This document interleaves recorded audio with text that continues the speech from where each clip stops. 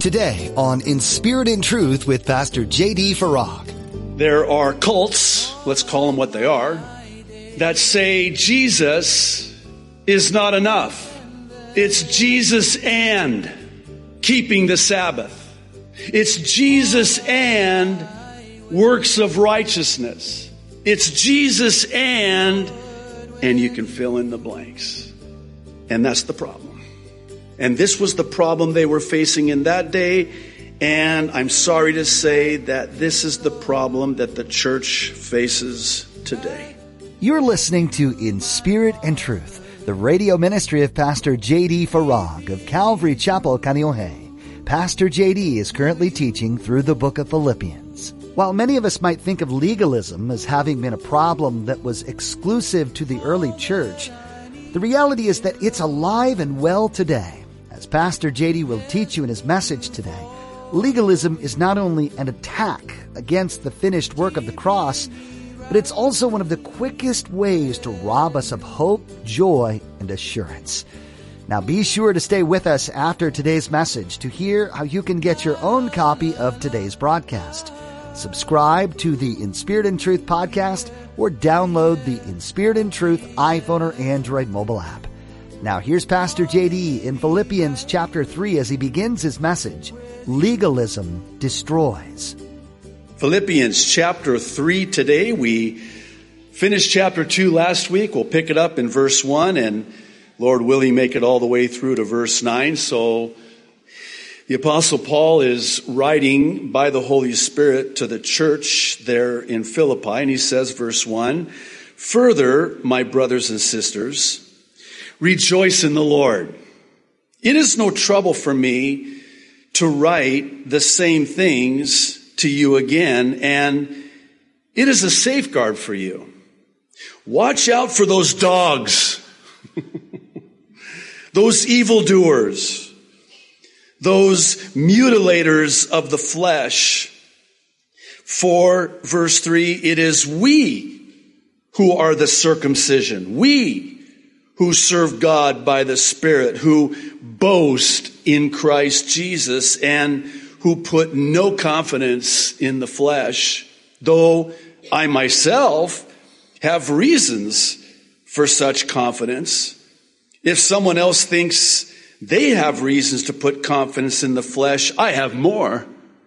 Circumcised on the 8th day of the people of Israel, of the tribe of Benjamin, a Hebrew of Hebrews in regard to the law, a Pharisee, as for zeal persecuting the church, as for righteousness based on the law, faultless. But, verse 7, whatever were gains to me, I now consider loss for the sake of Christ. What is more, I consider everything a loss because of the surpassing worth of knowing Christ Jesus my Lord, for whose sake I have lost all things. I consider them garbage, that I may gain Christ and, verse 9, be found in him, not having a righteousness of my own that comes from the law, but that which is through faith in Christ, the righteousness that comes from God on the basis of faith. I want to address a matter that I personally wish I had a better understanding of earlier in my Christian life concerning legalism. Specifically, that of how damaging and even destructive legalism can be in the life of a Christian, and certainly in the life of a church. Such was the case here with the church in Philippi, and it explains in large measure the reason that Paul is writing with such a sanctified strength, and I call it a sanctified strength because, well, quite frankly, it's pretty strong what he had to say concerning legalism. It's because of this that I think our text requires a bit of an explanation so we can have a better understanding of the application of it. I realize that circumcision doesn't apply to us today. It did in their day. And this was because they were imposing the legal requirements such as circumcision to one's salvation. And it was causing a lot of problems there in the church at that time. What they were doing was basically saying that, okay, you're saved, but you're saved, however. You need to also, and then they would fill in the blank with some requirement from the law in addition to the work of Jesus Christ, the finished work of Jesus Christ on the cross. Now, today we see this in other forms, sadly. There are cults, let's call them what they are, that say Jesus is not enough. It's Jesus and keeping the Sabbath. It's Jesus and works of righteousness. It's Jesus and you can fill in the blanks. And that's the problem.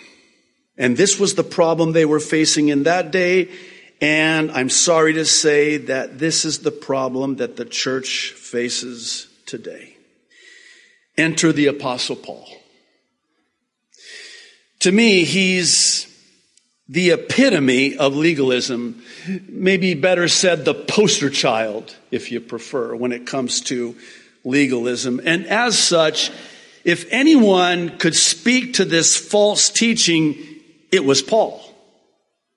And it's almost like he's saying, been there, done that, bought the t-shirt. And you know what? It's all rubbish. It's all dung, if you will. Paul was one who could say, I've climbed the ladder to the top, but the ladder was up against the wrong wall. He could say that because he had done that. Here's a question. Why is it that anyone would want to climb this ladder of legalism in the first place? Answer: pride. Pride. And what comes packaged with that pride is self-righteousness. And what comes packaged with that self-righteousness is boasting. This is what religion is. This is what religion does. Religion says you have to do for God. That's what religion is. Islam. You have to do for Allah in order to attain any standard of righteousness. It's works. You have to earn your way. Your works and your good deeds have to outweigh your bad deeds. And if they do, then you will enter paradise. That's religion. That's the law. And it goes contrary to, it is the polar opposite of what Jesus said No. It's not what you do. You don't do, I already did it. I did it for you instead of you because you could not do it. Jesus says, it's done. Religion says, it's what I've done. Jesus says, no, it is done. It is finished. Ephesians 2, verses 8 and 9. You know this verse well. For it is by grace you have been saved through faith. And this is not from yourselves. It is the gift of God, not by works. You want to know why? So glad you asked. Lest anyone would boast. Look what I've done. In my own righteousness. And there's this boasting in, this confidence in. And again, if there was anyone who could speak to this, it was Paul. I suppose now the question becomes, why does legalism cause so much damage in the life of a believer? I want you to know that in my own personal experience, saw how much damage it did to me early in my Christian life. I've also witnessed firsthand how much damage it can cause in a church. Some of the problems that it can cause can be irreparable. That's why, by the way, it is that Paul hits this so hard and is so strong. I want to answer this question of why legalism is so dangerous, even deadly, from our text. And I found 3 reasons. Maybe you'll find more, but I found 3 basically. 3 reasons as to why it is that legalism is so destructive. And the first one is found in verses 1 through 3. And it's that legalism destroys the joy of the Lord. It's striking to me in verse 1 where Paul says about his brothers and sisters there in Philippi that he wants them to rejoice in the Lord. This is like a preface before he starts talking about and even calling them names like dogs and mutilators of the flesh and evildoers. Wow. Before he even does that and says that, he says, I want you to rejoice. Okay, Paul, let me see if I got this straight. You want us to rejoice, and now you're going to call them dogs? You have to understand, in the Middle East, even today, in my culture in the Middle East, to call someone a dog is like the ultimate. I don't even know if there's an equivalent, and I would dare not repeat it if there was from the pulpit, but it's really bad. You want to call somebody something to really get to them? Call them a dog in the Middle East. That's what he calls them. Rabid dogs. And perhaps rightfully so, because they're devouring with their jaws of legalism. Evildoers, and how appropriate in regards to the circumcision they were requiring that he would call them mutilators of the flesh. I would suggest that this comports with what they were doing in the spiritual realm too. They are mutilators of the spirit.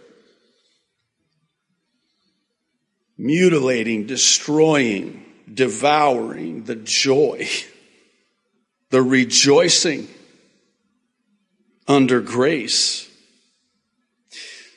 So why is Paul being so blunt? Because he knows that the common denominator with pride-fueled legalism is a joyless Christian life. Think about this. Perhaps you know someone that has been given over to legalism. There's no freedom in their lives. There's no liberty in Christ. And certainly, if there's no liberty in Christ, there's no joy either. This sort of ties in and brings us to the second one in verses 4 through 6. And it's that legalism destroys our trust in the Lord. Hear me out on this. Here, Paul, true to form, hits the proverbial nail on the head when he talks about putting one's confidence in the flesh. Again, stay with me. The reason being is that with legalism, you will trust in your own righteousness, not in Christ's righteousness.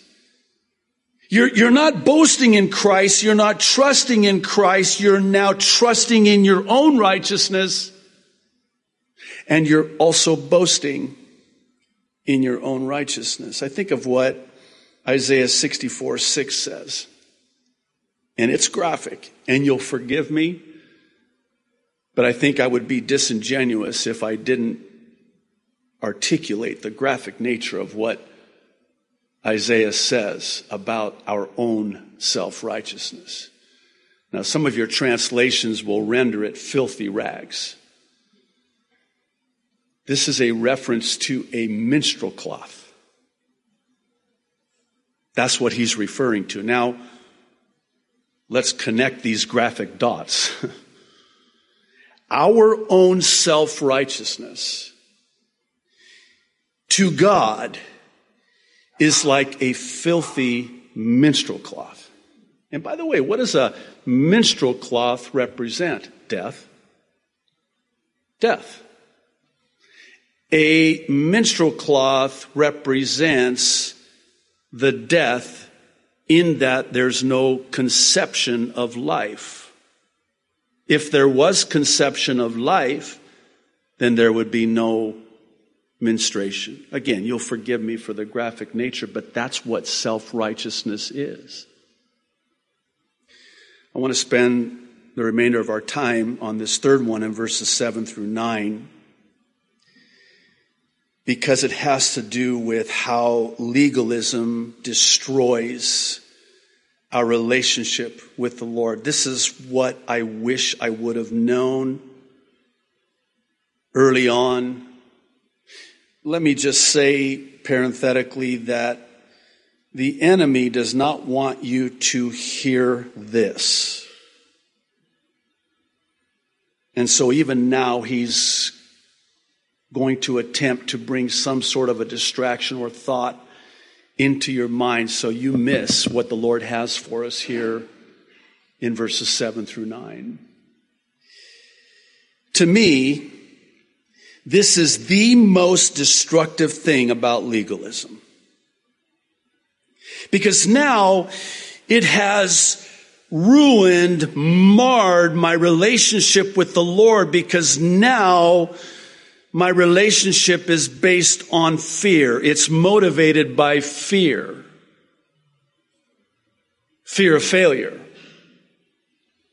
Fear of not measuring up. Fear of falling short.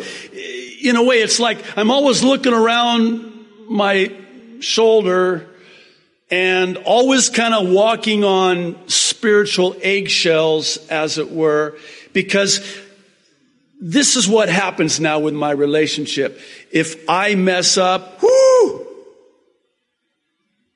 God's going to punish me.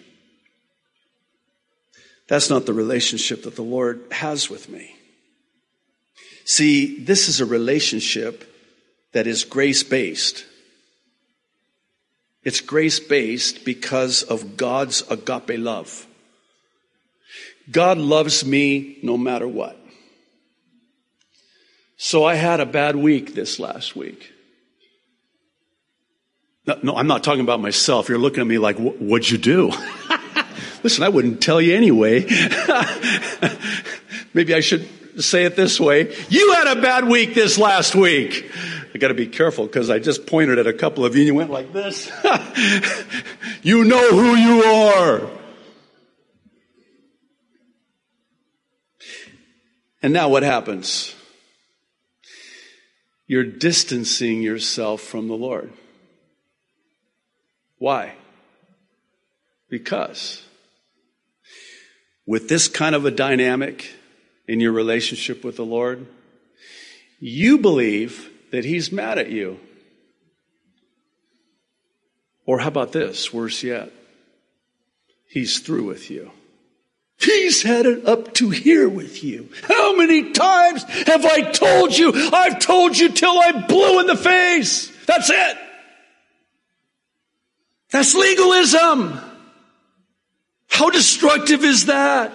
And by the way, isn't that exactly what Satan intends? You have to understand that he completely changed his strategy when you and I came to a saving knowledge of Jesus Christ. See, prior, he was doing everything and stopping at nothing to keep us from Christ. But now that we're in Christ, he wants to separate us. He wants to distance us. He wants to steal from us. Jesus said that he comes to steal. Listen to the order of these, what I'll call the big three. He comes to steal, kill, and destroy. And he'll do everything he can. And if he can come in, you know, I was thinking about this just now. Maybe the Lord wants me to share it on Thursday night. I think it was a quote from, my memory's so bad. I don't remember if it was, doesn't matter. It was either G. Campbell Morgan or Oswald Chambers or D. Martin Lloyd Jones. I mean, that's quite a, maybe it was all three of them, but basically here's the gist of it. We listen to the devil and we don't listen to God. We believe the lies of the devil, and in so doing, we don't believe the truth of God. We're so glad you joined us for this edition of In Spirit and Truth. Our time with you is coming to an end today, but we want to encourage you to continue studying the book of Philippians on your own. Spend time today in God's Word, asking the Holy Spirit to reveal something new about your Savior as you read. The Bible is filled with promises and lessons that apply to you right now, even though it was written long ago. You'll always benefit from time spent in Scripture. If you'd like to hear more of Pastor JD's teachings in Philippians 2, you can find them online at inspiritandtruthradio.com. Are you part of a community of believers? If you haven't yet found a church that you can call home, we'd like to urge you to make this a priority. A church family can be a source of support and encouragement, and most importantly, a group of faithful prayer warriors. This is also a place you can give of your unique talents in support of others as well. If you're in the Kaneohe area, you have a standing invitation to be part of our family of believers. Come join Calvary Chapel Kaneohe on Sundays and Thursdays for a time of worship, fellowship, and in-depth Bible study with Pastor J.D. Farag. You can find out more and get directions at our website, inspiritandtruthradio.com. There's a lot to discover at our website, including a link to our mobile app, social media pages, and Pastor J.D.'s Mid-East Prophecy updates. That website, one more time, is inspiritandtruthradio.com. That's all the time we have for now. Thanks for tuning in to In Spirit and Truth. Holding me true to